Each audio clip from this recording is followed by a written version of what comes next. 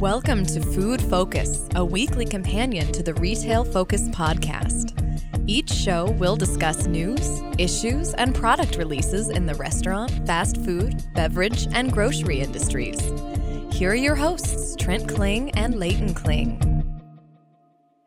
Welcome to this edition of the Food Focus podcast with Trent and Leighton Kling. Coming up, we'll talk about Smuckers and their development in the prepackaged food industry. We'll also talk about Del Taco's presentation at the latest consumer conference in New York and their new CEO. But first, we begin with Oath Craft Pizza, yet another player in the fast casual pizza segment. This podcast is brought to you by Third Wave Water and thirdwavewater.com. If you're tired of your coffee never turning out like it does in the best coffee shops around you, then check out Third Wave Water. They've got a patent-pending formula that's going to take your coffee at home from good to fantastic. Use the promo code FOCUS for 10% off your first order. So, as we mentioned, a new business entering the fast casual pizza fray. There are so many of these at this point. It seems like we talk about a different one every week on the podcast. But the reason we bring up Oath Craft Pizza this week is that they have a new influx of capital that will enable potentially the Massachusetts-based startup to expand beyond just their Massachusetts roots into other areas in the Northeast. And Leighton, they're a fairly recent business in terms of when they opened. Yeah, they first opened in November of 2015, so a very fresh startup. According to their website, their main mission is to create something that's honest and good and true and different. This is all under the pretense of doing good and doing something extraordinary are not mutually exclusive. From that, you can gather they are attempting to source sustainable toppings and take care of their employees. Really a positive spin if you look at it from a PR perspective. But the crust is made from a special process that includes avocado oil, and they say that their ingredients are all non-GMO. If you think back to another recent restaurant that has declared similar things, you think back to Chipotle, which recently has declared that all of their ingredients are non-GMO. Some are organic and locally sourced as well. The fast casual pizza franchise is privately owned and currently operates those 5 locations, like you said, Trent, in the Massachusetts area. But they're looking to not only grow within that immediate area, but also along the rest of the East Coast. And you see, recently, according to the QSR magazine, they reported at the end of last week that they've actually secured another round of funding worth around $7 million. This is their second round of funding, Series B, they call it. The latest round stems from nearby venture capital firm Breakaway Ventures, and we'll talk a little bit about them in a moment. But in total, the company will have raised $16 million since they first opened in that 2015 date. So you're looking at a company that really has been able to woo investors with their business plan and their current projections. Given the proximity to the very well-educated and successful individuals in that Massachusetts community around the Boston area, it really isn't surprising they were able to get that additional funding. You see a lot of VC firms operating out of that general area, but it is unclear where the funding is in terms of if it's convertible notes, if it's going to be turned into equity, or if it's strictly a loan for the company. Typically, with a lot of VC firms that do have a lot of faith in a particular investment or a company's management, you see them wanting to take an equity stake because all in all, if they were to grow to, let's say, 100 or 200 unit franchise, they would want a bigger piece of the pie. But Trent, you look and see where these funds are going, and that is really the premise of this story, because they reported that Oath Craft Pizza is looking to expand along the East Coast, like I said, throughout the DC and Fairfax County area, just to name 2 locations. The bigger question is, what is the long-term runway for this pizza franchise? And additionally, what does it cost to open this pizza franchise based out of the Northeast? They are, in addition to those 2 locations that Leighton mentioned, opening another Massachusetts location near MIT in the late summer of this year. So because they are a private company, we don't know exactly how much it costs to start up an Oath Craft Pizza, but fortunately, we've got other operators in this same space that franchise out, so we have a pretty clear idea of a general ballpark estimate of how much it costs to open up these locations. So we're going to look at Pi 5 in this case and Take this with a grain of salt because Pi 5 has been struggling greatly, so they might be potentially cutting franchises a deal. But according to their franchise website, an average opening costs franchisees right around $500,000. As we mentioned, Oath Craft Pizza doesn't franchise out, and they're not a publicly traded company, so we don't know exactly how much it costs to build each location, but we can also reduce the amount that a franchisee would have to pay in terms of franchise fees. Usually that's about $25,000 or so. And also this total that we speculate on doesn't include rent, does not include a potential deposit on a location. And keep in mind that a lot of areas that are renting to food operators are going to have leases anywhere between 3 and some as long as 20 years. So there is a little bit of an expense that's built in there, including rent. We can assume that it's right around maybe $550,000 to open a craft pizza, potentially a little bit more. And then, of course, you have the ingredients, which cost a little bit more to source. Leighton mentioned avocado oil in the crust. That will cost a little bit more as well on the input. So assuming the company breaks even on operations by variable costs in the first year, the company can stand to open about 10 to 12 locations from the $7 million. At the low end, you're looking at maybe 7 to 10 locations from that $7 million. But if they do use all of that $7 million, they should be able to build out a pretty substantial store base. And then, who knows, from there, look at franchising after they've created a brand in the Northeast. And franchising is the method by which a lot of these other fast casual pizza chains have grown, not only Pi 5, but Mod Pizza and Pieology, all of them growing through aggressive franchising. Now, if we don't see that level of growth, if we don't see that 7 to 12 location level of growth, it would be reasonable for us then to assume that they are potentially struggling to keep pace and maybe the new locations aren't taking off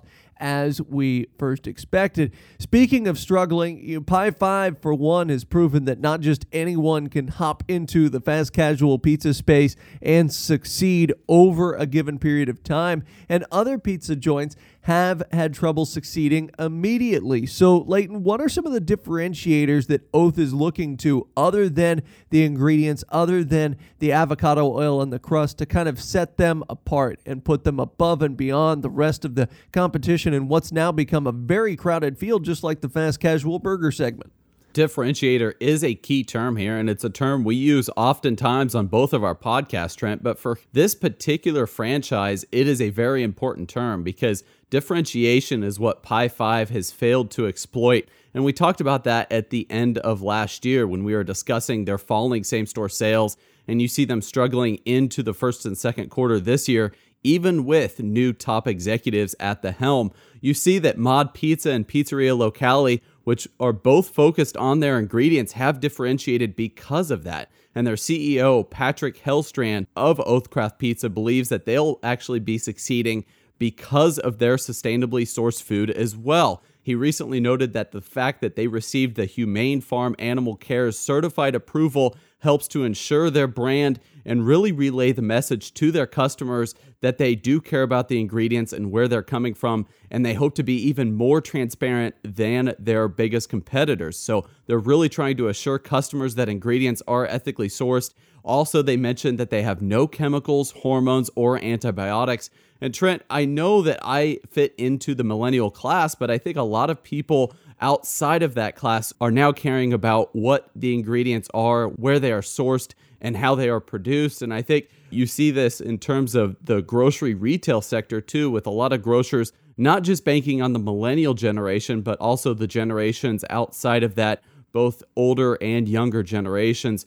The small square footage also will be a key differentiator. As you see pictures on their website of their current locations, they operate those 5 locations, and you can see that they not only have a small amount of footprint, they also try to take advantage of some of the outside space. So they have outside seating, indoor seating, but overall, their general footprint on these street corners is fairly small, and This will help them in terms of minimizing overhead and general location risk. This is exactly something we talk about with Chipotle and how they are really trying to scour the landscape before ever trying to make an acquisition of property or sign a lease agreement. They want to make sure that they're going to be there for the long term, Trent. And you spoke of leases lasting up to 20 years, and this definitely is the case when you're looking at commercial real estate. A lot of landlords would like to see leasees in there for a long period of time, and this sentiment was echoed by the CEO of Breakaway Ventures, the VC firm that is going to supply them with that $7 million.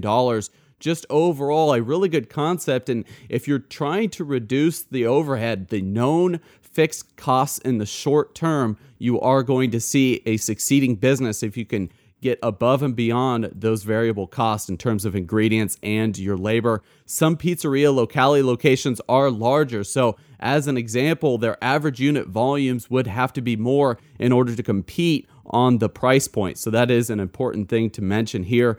As for Breakaway Ventures, you see that they are headquartered in Boston, as we mentioned, very close to Oathcraft Pizza, and their motto is go where others won't. They have been investing in a lot of what they call brand capitalists rather than just being strict equity suppliers. They have a very large portfolio of partners that includes sectors in healthcare, footwear, athletic apparel, and looking through, Trent, they have partnerships and equity deals with around 20 or so companies according to their website, but they only had one food company that really stuck out to me, and that was Unreal Candy. Unreal Candy is a candy company focused on, you guessed it, all natural ingredients. So they are no stranger to this space, especially with the sustainability of products. They are very aware of the space and they're aware of the millennial consumer. I talked about the athletic apparel brands that they help to support, also those footwear companies.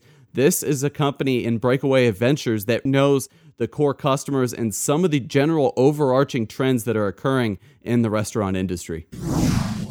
Well, we turn to a company largely in the prepackaged food industry as Smucker's reports their fourth quarter earnings at the end of last week. These earnings beat expectations as the company pivots to innovation and what they call operational efficiencies. Now, first, for a little company profile, a lot of our listeners probably know J.M. Smucker primarily for their sales of jam and sometimes peanut butter, but they carry other ubiquitous brands that span many grocery subsegments, most notably pet food and pet snacks. They handle licensing deals with brands like Dunkin'. So if you see Dunkin' coffee in a retailer, in a grocery store, J.M. Smucker responsible for that.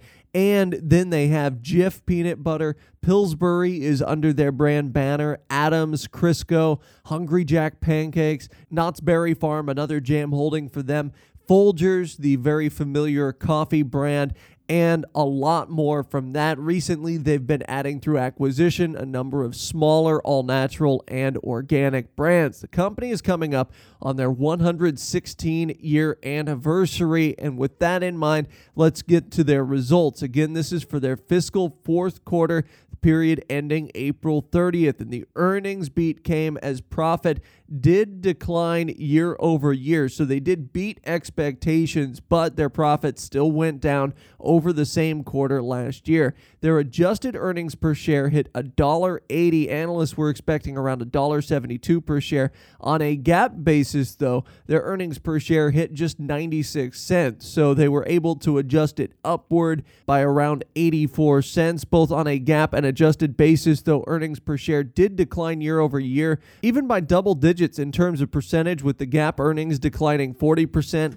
and the non-GAAP earnings declining 19%. Top line sales also declined, but in this case, right around 1%. The company blamed less overall income actually from their pet food segment as consumer sentiment moves more towards natural foods. And we'll get to some of their natural endeavors at J.M. Smucker here in just a moment. Their sales came in at $1.78 billion, down from $1.8 billion in fiscal year 2016. In the company's official investor relations press release, they did acknowledge a shifting consumer landscape and said that they are attempting to change in order to capitalize on the new consumer. And Leighton, I think this is notable because this is a constant theme, not only in this conference call, but also in their annual report and some of their presentations of recent.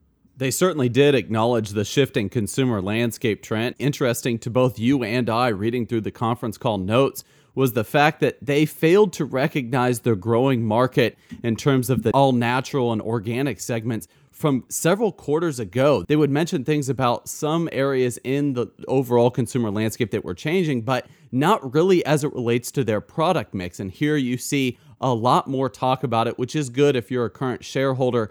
What a lot of other increased players in this space have recognized is the fact that they can both leverage their brand and some new organic and all-natural offerings with their current product mix. You do see some positive signs as they did see pricing increases in some consumer brands that are relative to the food industry. And then you see, however, they had to reduce some prices in their pet segment. Trent, you mentioned that they do have some pet snacks in their general portfolio. Milk-Bone, Kibbles and Bits, and Pepperoni are just three that our listeners may be aware of. This pet segment price reduction was said to be partially offset by those increases in those food categories, which to us was surprising because you're seeing both of these industries really increasing. We had mentioned about 2 weeks ago that general GDP growth is around 2%. And if you compare that to pet sales in the United States that are seeing about 4% increase over 2016, you see an area that's more of an opportunity, not a liability. And so if you look at how these sales have affected some of their ratios, you see that their total debt level is about the same. So because of those falling earnings, in general, they are leveraged about the same as they were last year. However, what was surprising to me, Trent, was because of these falling operations, free cash flow was actually down nearly $90 million over fiscal year 2016 in the fourth quarter. So a lot of interesting things. If you dig a little further into the conference call, you can see that they are trying to change up some things in order to address their massive competition coming in. And you spoke of their entry into the coffee market, not only with licensing, but their old legacy brands such as Folgers and others. Speaking of coffee, they have introduced K-Cups for their changing consumer, and they mentioned the speed of implementation with their Dunkin' Donuts K-Cups. And as one can imagine, the company is seeing preferences changing to the all-natural blends of coffee. They recently launched the Nature's Recipe brand extension to try to capitalize on this trend. Another thing that they mentioned was the idea that they can leverage their brands with the all-natural selections, but they said this won't be enough because the current consumer does not really care about the brand name. They said older generations of their current consumer base would be very aware of strong brands, and no matter what the ingredients would be led to the brand that had the most appeal on the shelf. However, they said this is no longer the case, and this is interesting because they really haven't tried to adjust their own brands. And in fact, I used to be a Jif customer, having that as my number one peanut butter, but recently Skippy had come out with an all-natural version, and this is something that the company had failed to address for a number of years. They now have an all-natural option, but I have to say, I feel like this is a little bit too late for a company that is so large. You're talking about a company that brings in billions of dollars in revenue, and they have all the analytics on their side. And here during this conference call, they're just now starting to talk about claiming certain customer insights and analytics to better address the change in what they call consumer lives. And so I think right now, as it turns out, they can really use a lot of increased capital to some of these newer programs that are focused on the organic and all-natural segments that they deal with. It was kind of bizarre, not only listening to this earnings call, but looking at some of their latest investor presentations, noting that they have to change to keep up with the consumer, and they're adding more natural options to their product line. But it seems as though they missed the boat on some of their products. Now, Smucker's, for example, has come out with all-natural jams or fruit-forward jams a little bit. They have some different branding on certain jams to make them at least appear a little bit more all-natural. But the reality of it is there's a lot of brands that have been left behind. You talk about the pet brands, Milk Milk-Bone, Kibbles and Bits. As we look at a company like Blue, for example, that sells pet food, all-natural pet food, you see their sales increasing.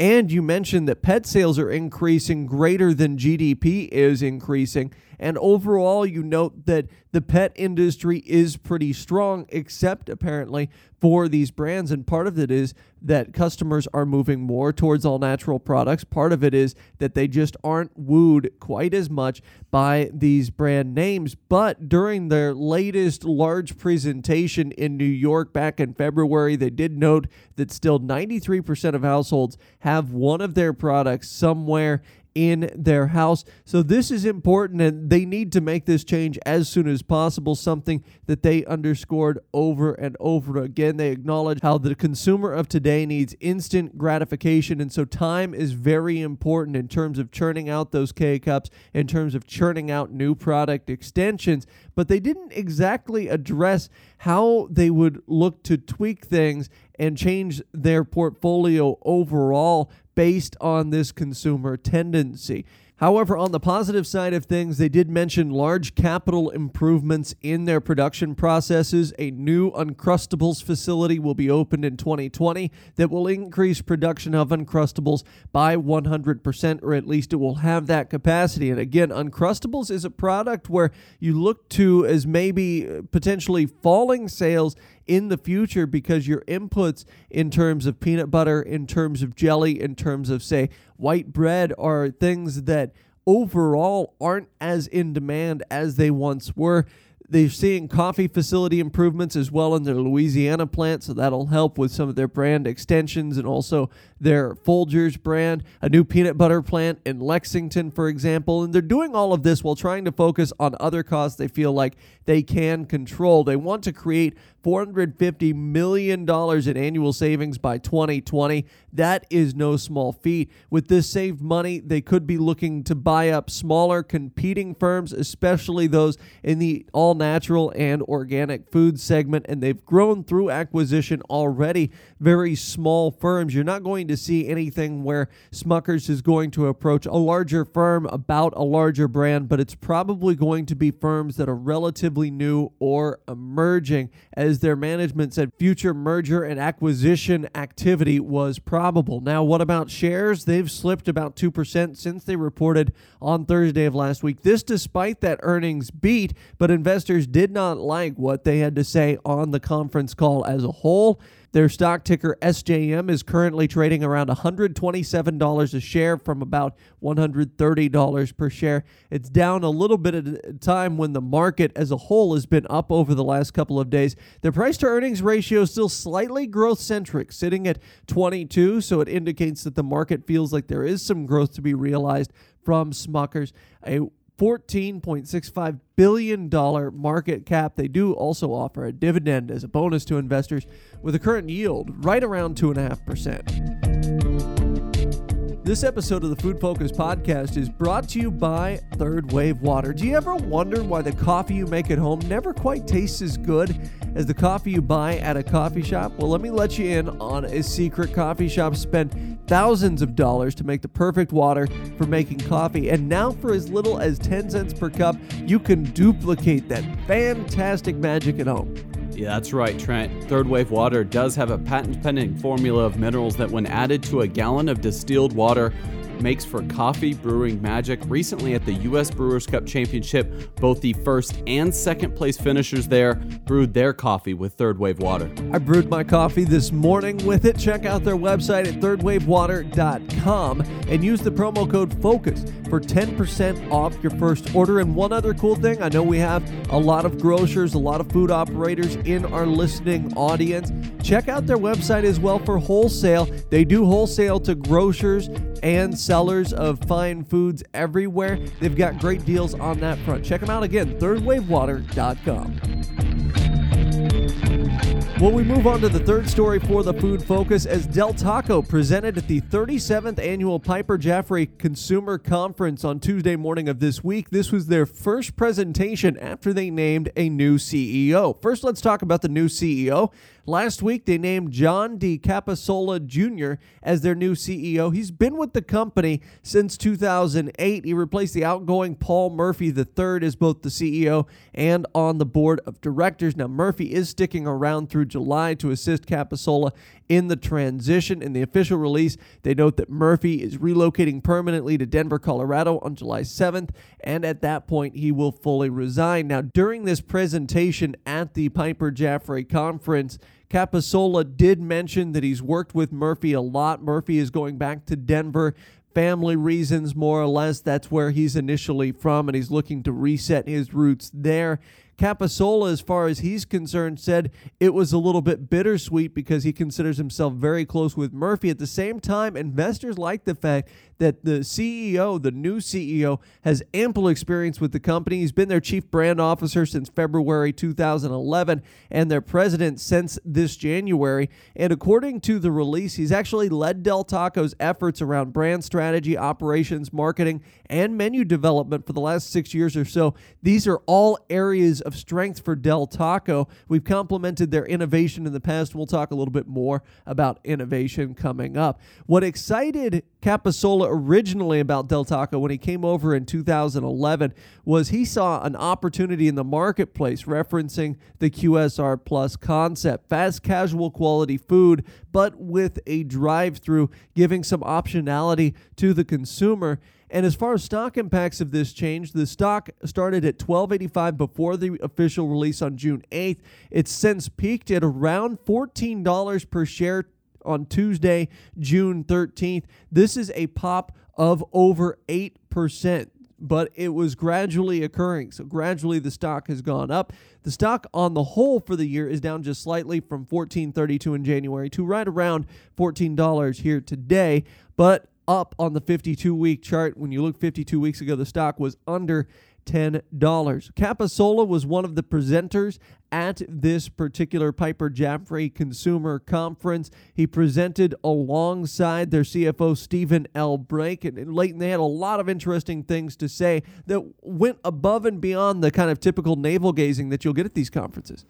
Absolutely, and with his growth background, you can certainly see the company is headed in the right direction. Since Capasola has actually joined Del Taco in 2008, you can see that the company really has made some important strategic changes, and I think that's why you have and see the support there with their chairman of the board, Lawrence Levy, saying that this really is the forward evolution in his natural leadership role. So they were trying to groom him to take over at the helm eventually. I don't know if this was a little bit too soon as far as what they were preparing for, but overall you can see this is a great fit. Even in the company's own remarks, you can see that they're different from what they were about 5 years ago, saying that Del Taco's menu items taste much better because they're now made with quality ingredients and fresh ingredients. And I think that is something that the company has tried to emphasize both on social media and other marketing platforms. And because of this influx of traffic, because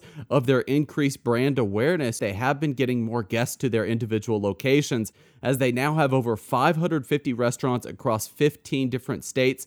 That makes them the number 2 largest Mexican-American QSR chain by the number of units in the United States. So a lot of changes happening, and within that presentation, Trent, you see that there is a strong demand for their current product mix, but they're not entirely set on offering what they've been offering. They say the growth and success of Del Taco over the past really is a testament to their strength of their business model, but part of the reason they got here is because of how they've evolved. And so they are looking to continue evolving over time, and they're wanting to accelerate their mid-single digit unit growth in the next fiscal year, and discussed how they'll do this with a number of larger programs they unveiled at the conference. They're looking at a franchisee incentive program, Trent. They see a lot of franchisee demand in their existing markets, and this is going to happen anytime you have increased average volumes at these locations.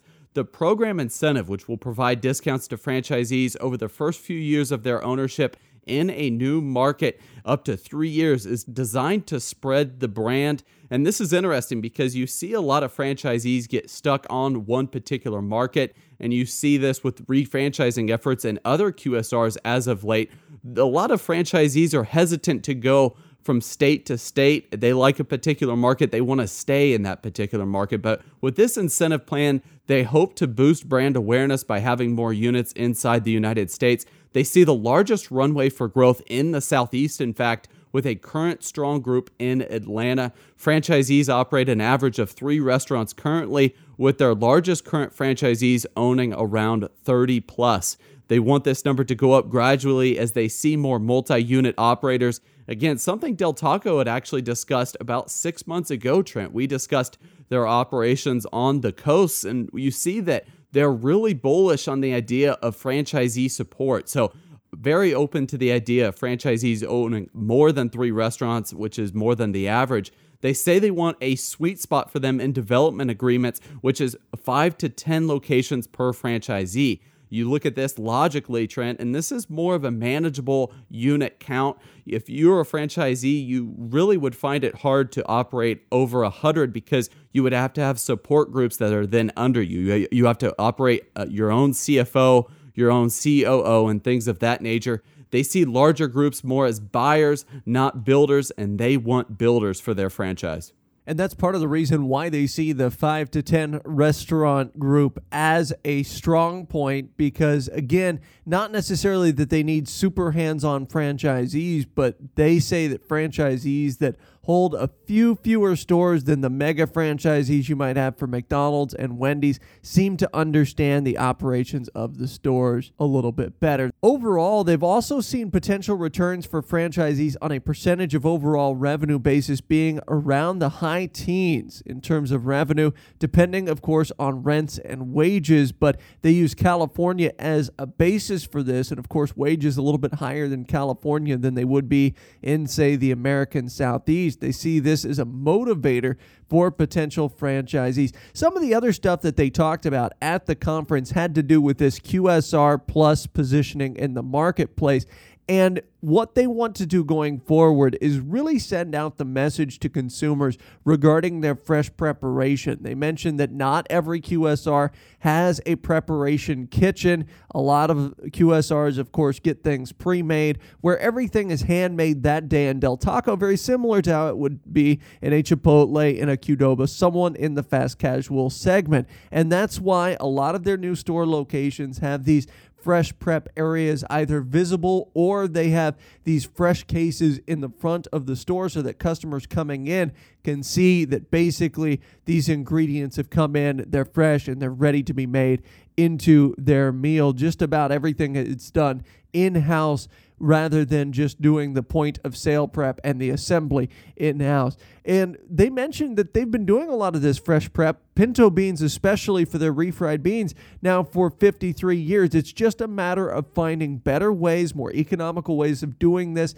and also telling the customer about the fact that everything is prepped fresh. Regarding their marketing going forward, they're trying to push this fresh message by looking at geo-targeting through digital advertising by zip code to keep costs down, because they said there's no need to advertise nationally just yet, as they don't have a lot of positions in the upper Midwest outside of a few locations around Michigan. They don't really have anything in the Northeast, so they want to keep advertising dollars down. They want to keep advertising dollars regional, and Capasola actually has a background in marketing, so that helps as well. Capasola also, during this presentation, discussed something called Combined Solutions, which was their brand reimaging that they underwent in 2013. Talked about continuing that process, but tweaking it because now a lot of the major changes have been made.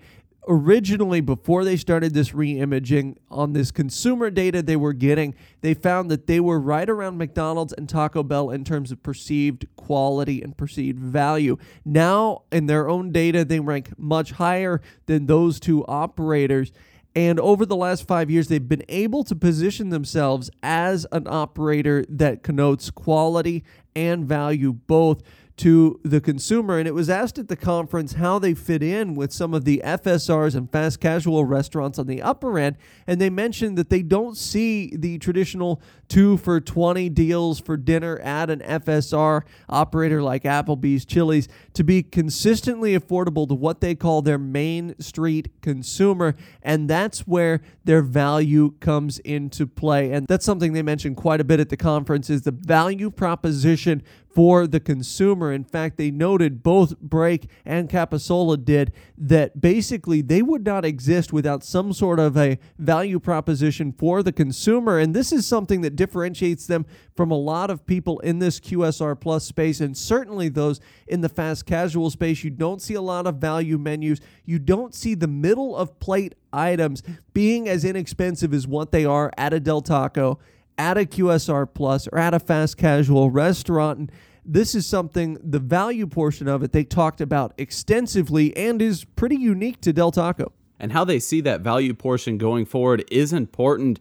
Their chief financial officer, Stephen L. Brake, said that they have what they call the barbell menu, which is 14 items for $1 or less. Most are the center of plate items, and then many items are at a higher price point also. So this is that key differentiator, Trent, that you alluded to. Usually these items are between $4 and $7, some of course being meals. They mentioned the 1 in 10 transactions are fully $1 and under on their menu. They feel like these are being used as more add-on items to higher dollar items, and those innovative products for them tend to be at that mid to high price point. Of course, this is going to happen because a lot of those innovations come around a meal deal.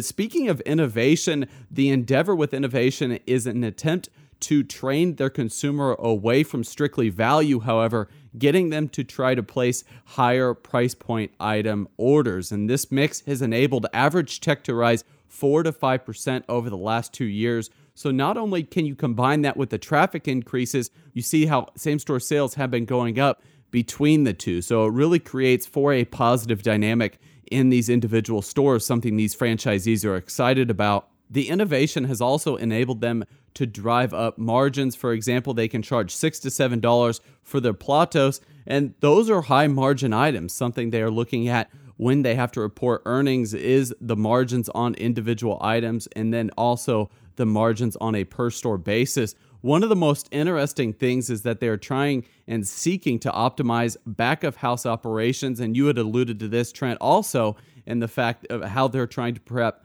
their fresh foods, but not only adding equipment to improve consistency, quality, and speed, but also removing equipment that they deem unnecessary. Different certainly from most QSRs who just add and keep adding certain equipment when they add different items. Burger King comes to mind with all of their food innovations and food extensions over the last several decades. In fact, they mentioned adding bean mixers to their pinto beans, which you had mentioned, to become refried beans.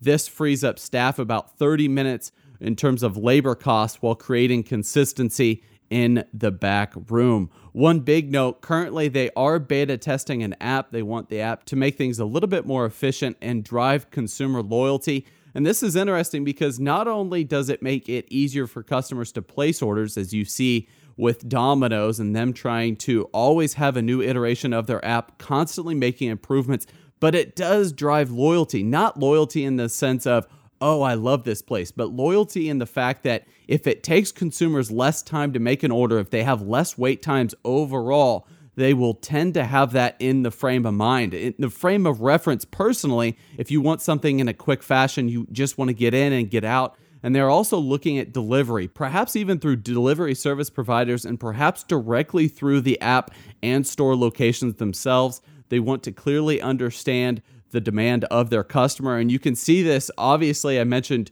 a lot of QSRs throughout this article, but McDonald's definitely comes to mind in terms of piloting these types of programs. McDonald's is piloting their delivery program in several Florida counties, and you see it be fairly successful through the comments of their executives. So other QSRs, and especially these bigger ones who have the capital to put in place, will certainly be looking forward to implement those programs in the future.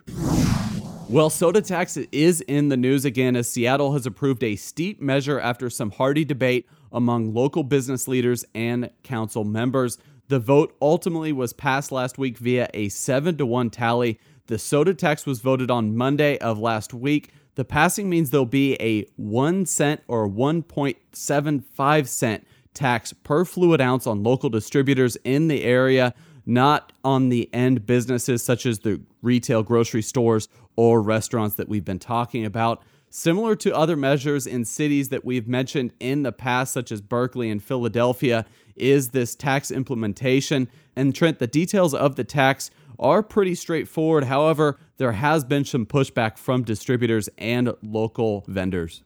When you compare it to the other cities that have enacted a soda tax, you notice that the tax is much more substantial. You have anywhere between a cent and a cent and a half per ounce in the other cities. This is a cent and 3/4, so this is much more of a tax than it is in Berkeley or Philadelphia. So you see about 21 cents of a tax per 12-ounce can of soda. What differentiates this tax, though, is that it will be on any beverage that is sweetened with sugar or high fructose corn syrup, if you want to get technical. So sports drinks, soda, iced teas, flavored coffees, non-100% fruit juices, and so forth. One of the operators that we don't often think about when it comes to a soda tax would be Ocean Spray. They have a line of non-100% cranberry juices that have a significant amount of sugar in them, and they, at least as we read this legislation, would be subject to that tax. Now, there are minor exceptions,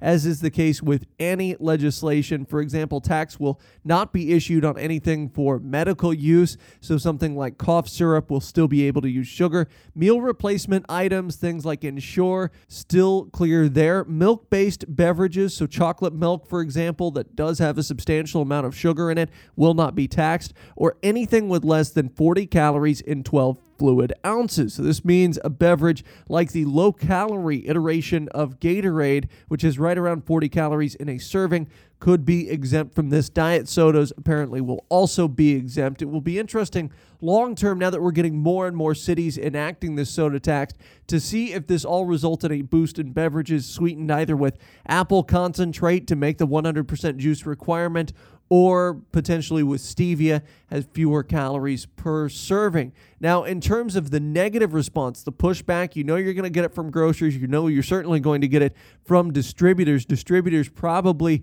the worst hit because they can't benefit like the grocers can from substitute goods, at least in all circumstances.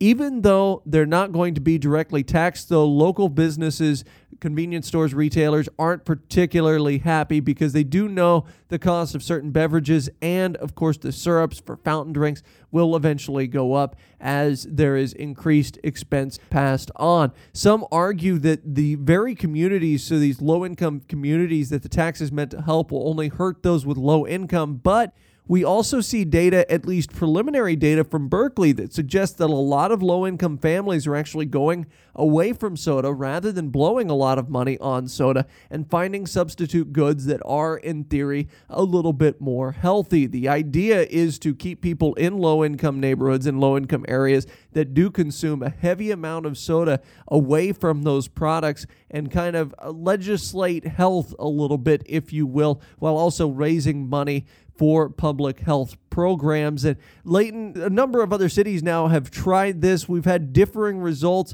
We get word out of Philadelphia that people are going to be laid off because of this, but really the actual objective data that we have from Berkeley's soda tax looks quite positive in terms of getting the result that these lawmakers want. Yeah, we spoke about the health effects on society, and while you and I, Trent, are not doctors, this is supported by the doctors and health organizations such as American Heart Association, and they support these types of taxes in these local communities, but there is a little bit of a different look when you go to the business side of things. And in Philadelphia, Trent, you mentioned the effects in that particular market. Supermarkets and distributors are reporting a 30 to 50% drop in average beverage sales. And they said they're actually planning for layoffs. They said that in the early spring months. And you see that they're looking to cut around 20% of its workforce. It's unclear if they actually shed that amount of jobs, but I think that's just one way for those business leaders to say, look, we are seeing decreased sales. This is a real thing. But you mentioned, and very smartly so, the idea of substitute goods.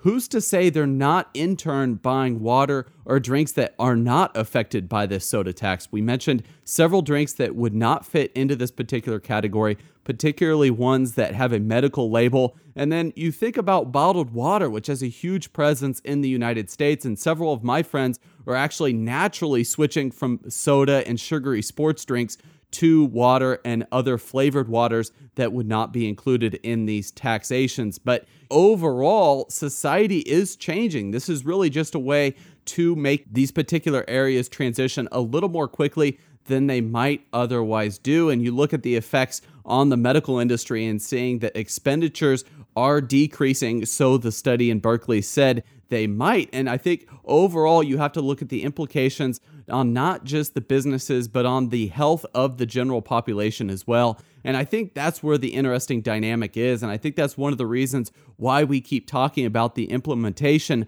of these soda taxes as they are really spreading throughout the United States. Seattle is just a number of cities now that has implemented that. And if you look at the effects on the business community, because obviously the tax has to go somewhere. So they're losing money, but the city is then gaining money. And according to Seattle's council, they said they are looking to really transfer that money into other programs that are related to food. So you talk about substitute goods. Perhaps the soda tax can go to the SNAP program, which is what they're recommending, and therefore boost produce sales in the local areas. And they're trying to do this to have families eat more healthy food. And then also other programs throughout the city, such as educational programs that help people be a little more aware of what they're eating and where it's coming from. So I think all of these things really are a good setup for a healthy future, but it's just one of those things where you have to take a step back and understand that things take time. Things take time to not only get implemented, but there's a transitionary period for how people are adjusting, how businesses are adjusting. But I think in the end, everyone will be fine. Yeah, and considering that Seattle is one of the highest costs of living in the nation, if you take it on a little bit more of a macro level, the soda tax really is more of a drop in the bucket when you compare it to the ordinary costs of just having to live in Seattle, shop for groceries there in an area where it's more expensive. Gasoline is more expensive because of the northwesterly location there as well. So overall, I would urge a little bit of caution before coming down on one side or the other, as it's going to take several years of longitudinal data to discover the exact impact and implication of these soda taxes. Well, we've reached the final segment of the Food Focus podcast, a segment we call What We Ate, where each Leighton and I talk about something that we tried over the last week that's new to the world of food, or at least new to us. And this time, I'll begin a little bit unique in that I'll start this segment. I went to a local Chili's. I was invited there by some friends lately, and a friend of mine ordered their new smokehouse combo. Now, the smokehouse combo has baby back ribs, roasted sweet corn, home-style fries, all of that. And it's also got a couple of new items. Jalapeno cheddar smoked sausage, which was okay. I did try some of that. But I was most anxious to try the smoked bone-in barbecue chicken breast that they have. It is barbecue glazed and then served with a side of barbecue sauce. It's part of their new smokehouse program. Very similar, although not quite exactly like the wood-fired grill that Applebee's rolled out a few years ago, and that here we're talking about smoking rather than an actual wood-fired grill. In this circumstance, I found the chicken breast, it was okay in terms of quality, maybe not worth the overall price of the combo. It wasn't as dry as I figured something would be from a Chili's, but I can tell you that the sodium content was very high. They don't have specific nutrition information on just the chicken breast in and of itself, but the barbecue sauce had a lot of salt in it, and overall I found myself drinking a lot of water afterward. Now, the price point for this smokehouse combo was right around $18 overall, and it does vary by zip code. You can search on the Chili's website and select a location to find out exactly how much this smokehouse combo would cost, and their website does have some pretty good optionality to it in terms of picking out a certain market, but this smokehouse combo cost about $16. It was a lot of food. I think it's enough food probably for two people to consume. At this price point, though, I think I would rather go to a local smokehouse or barbecue joint for my bone-in chicken. So for my story, I have not gone to a restaurant other than Chipotle over the past 2 weeks, so I cannot lie to my listeners and say that I tried something new. However, I did try a new snack at home. It was the Simple Mills chocolate chip cookies. And if anybody knows me personally, at my job, I really don't do much, but I'm sitting there and I'm really craving chocolate chip cookies. So the first thing I do, oddly enough, is I Google images of chocolate chip cookies. And one really catches my eye. It's sort of a Chips Ahoy variation. It's from Simple Mills, and it's a non-GMO, gluten-free product. And the price point is really what ended up catching my eye. Not only were the images catching my eye, but also the fact that a whole pack of these, which again is equivalent in both size and portion to Chips Ahoy, was around $4.49. And that's where I bought it from at that price point. You can see the ingredients really are pretty interesting. You see the flour blend that they use is actually a mixture of almonds, coconut, and tiger nuts with tapioca. And then you see that as far as the oils, they're not conventional oils. You see them using coconut oil and then all natural chocolate chips also. So I think there's a lot of good things within this cookie, and I think that's why it tasted so good. I have to say, I love Chips Ahoy, but ever since I started eating gluten-free and trying to be more all-natural and organic, things like this really have impressed me with the type of flavor offering they're giving me. And I think overall the brand is strong too. You see them also extending off into other variations. They actually have pecan cookies, cinnamon cookies, and other things that I gotta be honest, Trent, I'm probably going to be trying in the future. As for their nutrition facts, just going over quickly, you see that a serving size is about 3 of these cookies. Again, in a very close proximity to the size of a Chips Ahoy cookie. But you see calories with those 3 cookies, it's around 120, 7 grams of fat because of that chocolate, obviously, and saturated fat coming in at 4.5 grams. Overall, a very good cookie that is certified gluten-free, certified kosher, non-GMO. They're in the Project Verified section of the non-GMO banner. And they also are a respectable brand in that they say that they're extremely transparent with their product distribution and their manufacturing. So Trent, a very good product for me this week. And I plan on visiting a restaurant hopefully in the next week. So on that edition of the Food Focus, I can look ahead towards a new meal that I tried. Visiting a restaurant may be preferable to Googling images of chocolate chip cookies while one is at work. Well, that'll do it for this version of the Food Focus podcast. For Leighton, I'm Trent. Again, big thanks to Third Wave Water and thirdwavewater.com for sponsoring this episode. Coming up later this week on Retail Focus, we'll take a look at Kroger's earnings and see if we can gauge which way food inflation or deflation is heading over the next few months. So it's an episode that will tie in certainly to a lot of those that listen to the Food Focus podcast. Also check out our YouTube page. Just search Retail Focus on YouTube, where we put video shorts at the beginning of the week analyzing retail and food goings on. Again, so long until next week. This has been the Food Focus podcast. As always, we may have a position in or against companies we discuss on the podcast. Do not invest in stocks solely on the input of the podcast hosts. For more information or for past podcast episodes, visit us online at retailfocuspodcast.com. Also, follow us on Twitter at The Food Focus for news in the restaurant, fast food, beverage, and grocery industries.